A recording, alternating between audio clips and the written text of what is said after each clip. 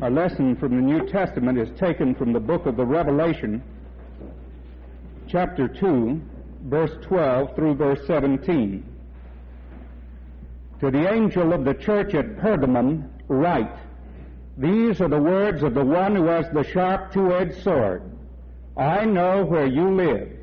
It is the place where Satan has his throne, and yet you are holding fast to my cause.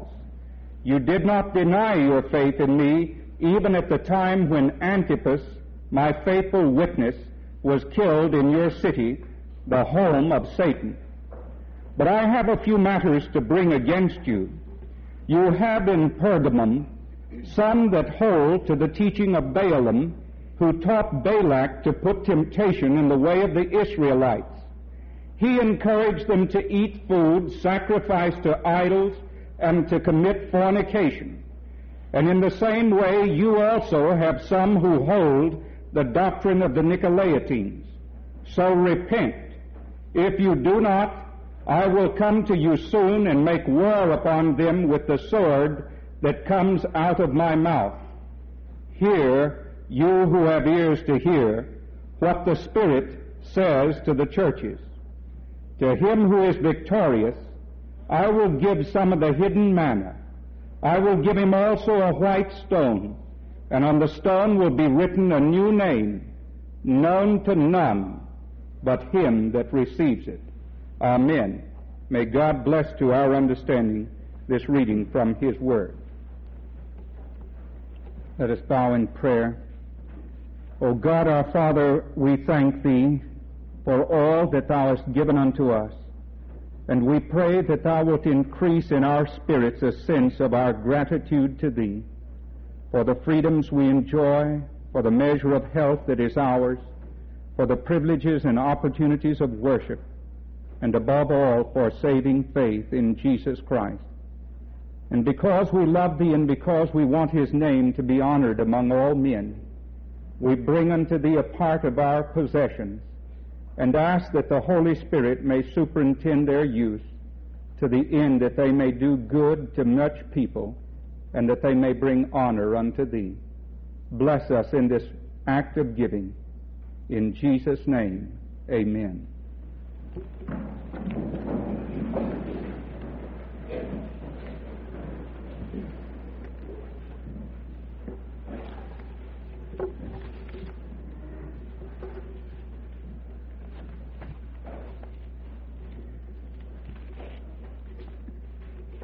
Some weeks ago, we looked first at the church of Laodicea.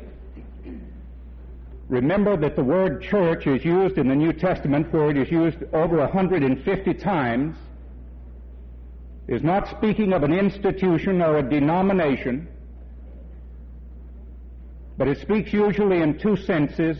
One is to a local congregation of believers, and the other in the wide universal sense of all who belong to Jesus Christ in saving faith. To the church in Laodicea, our Lord Jesus Christ sent a great warning in one of the most scathing denunciations that ever fell from his lips, saying to this church that it was lukewarm, that it was neither hot nor cold, but nauseating and sickening, and that he would spit it out of his mouth, and warning it to repent. We used a study of that lesson on that day because we were preparing ourselves to the sacrament of the Lord's Supper, where our Lord has demonstrated how he gave his all for us and how we are to give our all unto him. There, even to that church, he places a most gracious invitation that he stands at the door and knocks, and that those who open unto him, he will come into them and will sup with them. And then we looked at the church in Ephesus, a church that was correct and proper in its faith, but a church which had lost its first love for its Lord. We reasoned that there can be no effective witness or communication of the faith or evangelism without love. The church without love has lost its light. And the church, interestingly enough, is shown here as a lampstand in keeping with our Lord's prophecy that He Himself was to be the light of the world, and that those who were to follow Him were also to be lights unto men. Next, we looked at a suffering church, the church in Smyrna last week. I'm sure that if we were seeking churches, most of us would prefer Laodicea because it was rich, or at least we would be tempted in that direction. And yet it is the one which the Lord denounces. And yet to the church in Smyrna, the shortest letter that He wrote came, and it was one that was filled with compassion for His suffering servants there. Last week I read again a letter which a minister had written, and which I think will be helpful to you in understanding something of the feeling of this church in Laodicea, the suffering church in Smyrna, and the church we look at today at Pergamum. It's an imaginary letter, of course, in which a minister deals with irony regarding the present church situation as compared to what some churches went through in this time. Remember, the church at Laodicea was described as lukewarm. The church at Smyrna was the church that was faithful but suffering. Now, here's a letter that comes from the church at Laodicea to the church at Smyrna's pastor. Dear Ed, it has been much too long since we got together. I know how tough things must be for you there in Smyrna, what with the persecution and the backward people in that church. You've been plugging away there for years, and I'll bet you haven't had a salary increase in the last 5. You and your dear wife deserve something better than that. Let me share with you some of the good things God has done for us here. When we were first appointed to this church, the people were terribly negative in their outlook. There was no building to speak of, and we were, of course, the laughing stock of Laodicea. Well, Ed, no one laughs now. The first thing we did was to ease the tensions within the church between the Gentile and the Jewish believers. I must say the compromise has worked rather well. We now have 2 communion services, one for each group. That way everyone is spared what might be an unpleasant contact. A rabbi worked with us in setting up the liturgy for the Jewish brethren. Some have complained that there's not much reference to Jesus in it, but it is a beautiful service, Ed, and besides, you can't please everyone. Our evangelistic efforts this past year show the value of sound methods in the Lord's work. I have personally developed a system whereby all who visit our services are tagged, registered, and challenged before leaving. This works. The essence of the gospel is eternal life. So our ushers ask just one question of each person who joins our church. Wouldn't you like to live forever? In the past 2 years, only 13% of those questioned gave a negative response. Of the rest, about 42% have been enrolled as faithful members. We have reason to believe that this is the best average in Asia Minor. And then he goes on to say, our local merchants association has asked me to serve alternately with the local priest of Isis as a chaplain at their meetings. Here I have found a genuine level of interfaith understanding in that we both lead in the honor to the emperor ceremony at the beginning of the meetings. You will understand, I am sure, how very humble I feel when I say that there is simply nothing missing in the life of our church. It is indeed comforting to see one's life work so blessed. For I have grown old in the work, its ceaseless demands, and its unrelenting schedule. This brings me to the happy purpose of my letter, Ed. My board of deacons has insisted that I allow them to hire an assistant to do the visitation, conduct the prayer services, and work with the older members. I will settle for no one for you. Ed, first, because you owe it to yourself to get out of that terrible situation in Smyrna. You could get killed there, man. Secondly, your fine spirit meant much to me in seminary, and I want to do something for you in return. And whatever your salary is, we'll triple it here and provide you with a home overlooking the river and a guaranteed retirement. You will accept, won't you, Ed, Luke J. Warm, D.D., minister of the church in Laodicea. Well, now, this is funny because it's almost true of the way we go about our faith in Jesus Christ today. At the time in which this letter from our Lord through his servant John to these churches in Asia Minor was written, probably during the reign of Domitian, who was emperor over Rome at that time, it was a costly business to follow Jesus Christ, really costly. Not simply costing an hour every Sunday morning, or a few pennies that we placed in the collection plate, or a family prayer now and then, but something that was often sealed with one's own blood. For Domitian went mad thinking that he was a god and required that he be worshipped. And so when these people in Pergamos and in Smyrna and in Ephesus declared their faith in Jesus Christ, it really meant something. Now, what about the current situation here? And well, at this time, let me say this about Rome. Edward Gibbon has a penetrating comment about worship during this period. He says that, first of all, that the common people in the Roman Empire regarded all religions as equally true. He says that the philosophers regarded all religions as equally false, and that the magistrates regarded all religions as equally useful. Now, if you study the current trend of religious affairs in America, and you ask the average person about this, he would almost insist that all religions are equally true. If you ask many men of science, they would insist that all religions are equally false. And if you go to the politicians, they agree with all sides of every issue,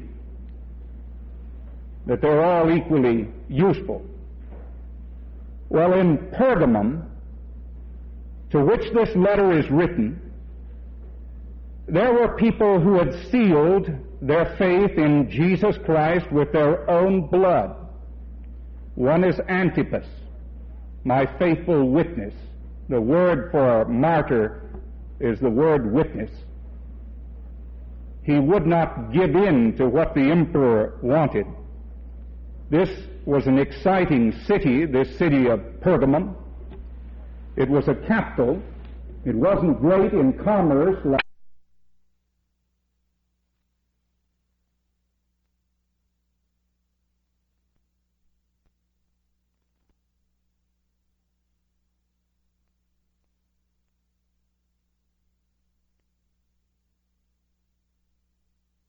Smyrna, nor was it great like Ephesus, but it was a capital city. Like Raleigh is the capital of our state, and Austin is the capital of Texas.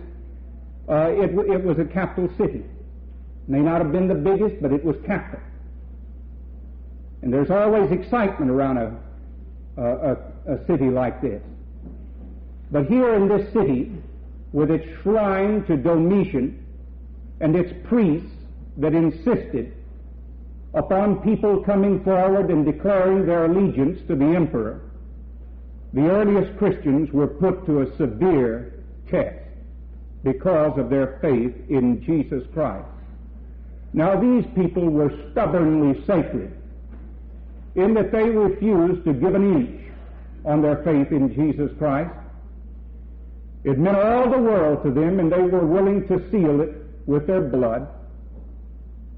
And so there comes to them a commendation that in this learned city, with its fantastic libraries, the word parchment, by the way, comes from Pergamum, because here is where it was first invented and manufactured.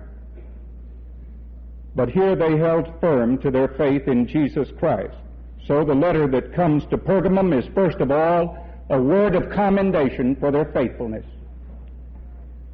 But secondly, there is a complaint that is lodged against this church, and the complaint leads us into a lesson from the Old Testament.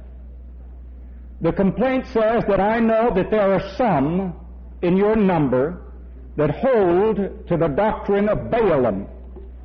And if you will take the trouble sometime to go back and read in the book of Numbers, chapter 22 through chapter 25, you will find an amazingly fine piece of writing that tells you all about Balaam.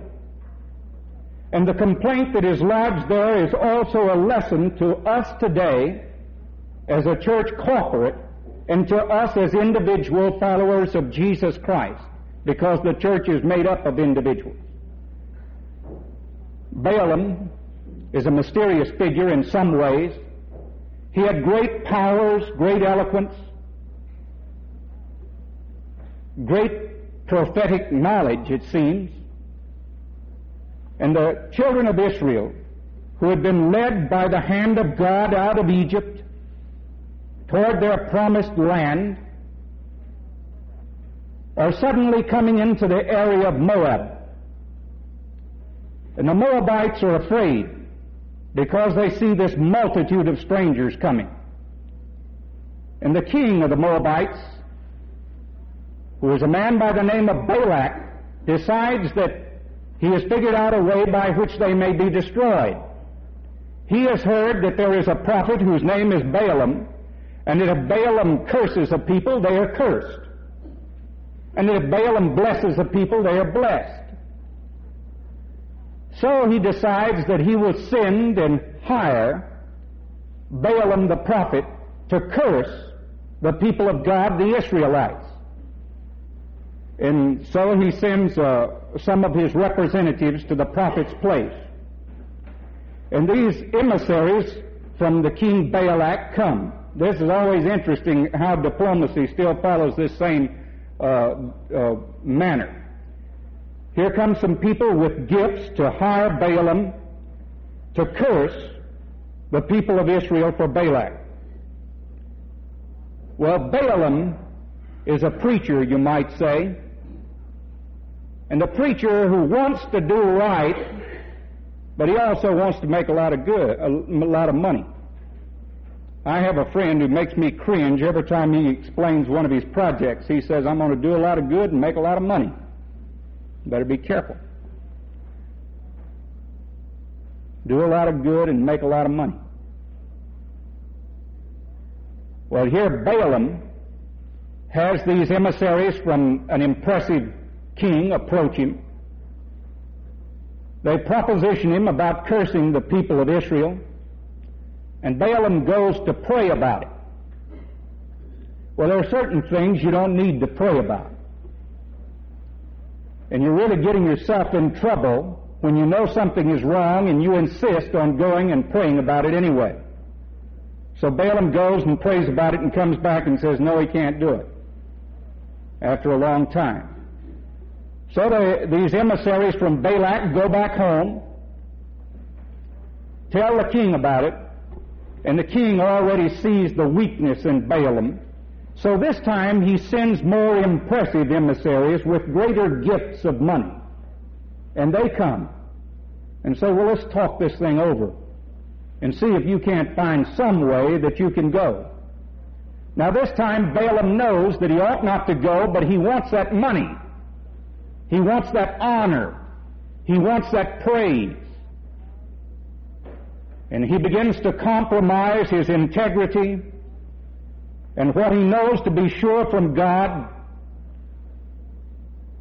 and he starts off on the trip. An interesting thing happens. His beast of burden crashes his foot into a wall and hurts it. Now this ought to tell Balaam that he ought to go back home, that God does not want him to go there. And God speaks to him through the dumb beast, telling him to turn and to go back. But Balaam insists, and so he goes on. Now there is this about God. If we insist on something, if we start compromising inside, he may grant us the request of our heart and send leanness into our soul. Balaam went to Balak and he tried to curse the people of Israel, but it didn't work. Every time he tried to curse them, a blessing came out of his mouth. but he still wanted that money. And he made many wonderful speeches. He said, even though your king Balak should send me loads of silver and gold, I could not curse the people whom the Lord has blessed. But he really doesn't mean it. And the book of Numbers goes on to tell us, and the book of Revelation, and the book of Peter, 2 Peter, and the book of Jude, that Balaam figures out a way to get this money by advising the king Balak to seduce the children of Israel through fornication, and by allowing the people of Israel to compromise in their worship and worship idols. The second commandment forbids us to make idols because God insists that He alone is God. Now, we who believe in Jesus Christ, who claim to follow in the train of the martyrs and the apostles, if we go back to such words as Peter uttered in the book of Acts, there is none other name under heaven given among men whereby ye must be saved. We can compromise our integrity by broadening our viewpoint and saying it does not make any difference what a man believes as long as he is sincere. We may do this to build bigger churches. We may do this to have bigger budgets. But when we do, we are committing the sin which will lead to our undoing. And at Pergamum, this is what is warned against. Christ, the King and the head of the church, will not allow compromise here. The Christians have sealed their testimony with their blood. Now they are not to allow some members of their congregation to sneak in with this subtle suggestion that they compromise. We live in a time when a great conglomerate church is being constructed. And there are great dangers in this. We can adapt as our slogan, the more we get together, the happier we'll be. We could sing about God that He is a jolly good fellow that no one will deny. We can claim that the scandal of Christianity is that it is divided up into Presbyterians and Baptists and Methodists and Episcopalians. That's not the scandal of Christianity. The unity for which Christ prayed was a unity in doctrine. Thy word, O God, is truth. A unity in holiness. How can I join with an Anglican priest who reads Lady Chatterley's Lover and tells people that they can commit fornication? How can I join with a Bishop Pike who talks to the dead and denies the resurrection and the virgin birth? I'll die before I'll do that. I don't care how many conglomerates you bring up. Well, here is a message that comes to this type of shabby thinking today. The world will be impressed when it has Christians who are willing to stand for their faith like these earliest Christians stood for their faith and seal it with their blood if necessary. And we may very well have to go through that here in America. There comes a call to us to live lives that are holy. The Savior of the world is not Che Guevara. The dialogues between the Marxists and the church leaders. What dialogue can Jesus Christ have with Satan here? There are places where we cannot compromise, and we must be sacredly stubborn. Look at Martin Luther. Martin Luther stood before that group of German leaders at the Diet at Worms, and he said, I cannot go against the plain teaching of Scripture and my conscience. He said, I cannot and I will not retract And years later, when he was discussing this with some of his friends, they asked him how he felt in that fantastic moment in church history. And Martin Luther said, I felt in that moment as if I were the church. Well, at Pergamum, this was the temptation that was coming. And so Christ speaks to his church.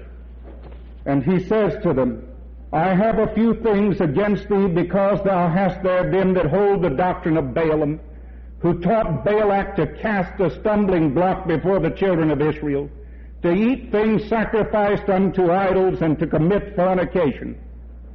Thou hast also them that hold to the doctrine of the Nicolaitans, the conquerors of the people. Repent. That means change from this. Or else I will come unto thee quickly, and will fight against them with the sword of my own mouth.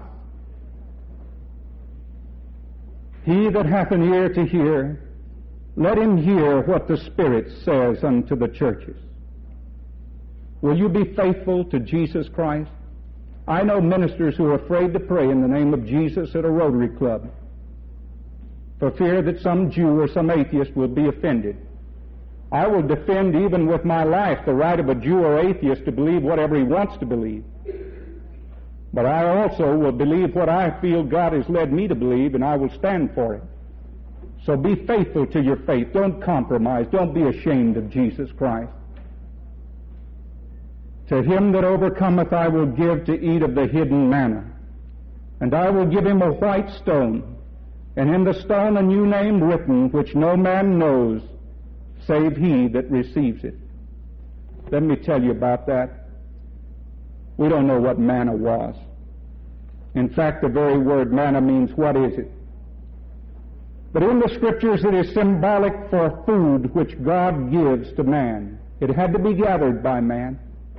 And so if you are utterly faithful to Jesus Christ, if you are an overcomer in this time of great compromise and immorality, it says here, I will give to eat of the hidden manna. I think I know what that hidden manna is. That hidden manna is some precious communion service in which Jesus is very near. That hidden manna is sometimes when you're reading your Scriptures and your very heart within you burns because you know that what God is saying to you is true, that His promises are true, and that you may appropriate them for your own soul's needs. That hidden manna is that inner strength and peace that comes to the faithful follower of Jesus Christ. I will give him a white stone. White stone was given to a man who was acquitted in a trial. This means that my sins are forgiven to me. This is justification, a white stone. And in the stone a new name written, which no man knoweth, saving he that received it. The ancients had a custom of taking a white stone, and two friends would have engraved on a hard, pure, clean white stone each one's name, and they would have it cut in two, and one would get one piece of the stone and one the other. And years would go by, and when they got together again, they would fit the two stones back. And maybe this speaks to us of that fellowship which Christ has with those who are faithful to Him, with those who are true to Him. So the lesson that comes to us from the church of Pergamum is, do not compromise your faith. You may have to be stubbornly sacred, but when you are, God will bless you for holding fast to that faith.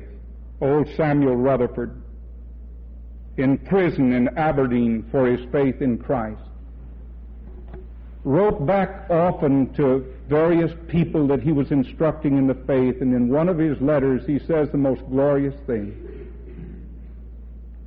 He says, you will not get leave to steal quietly away to heaven in the company of Christ.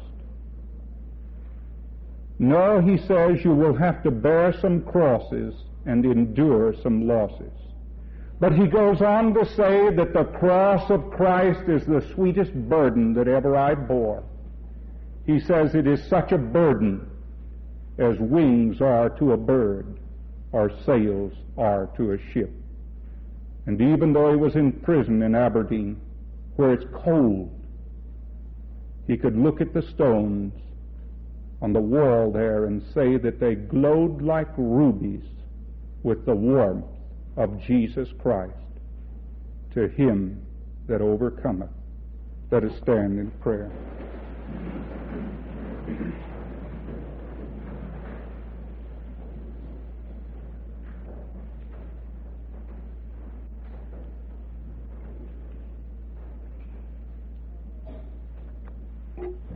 O God, our Heavenly Father, we live in the midst of days of great confusion.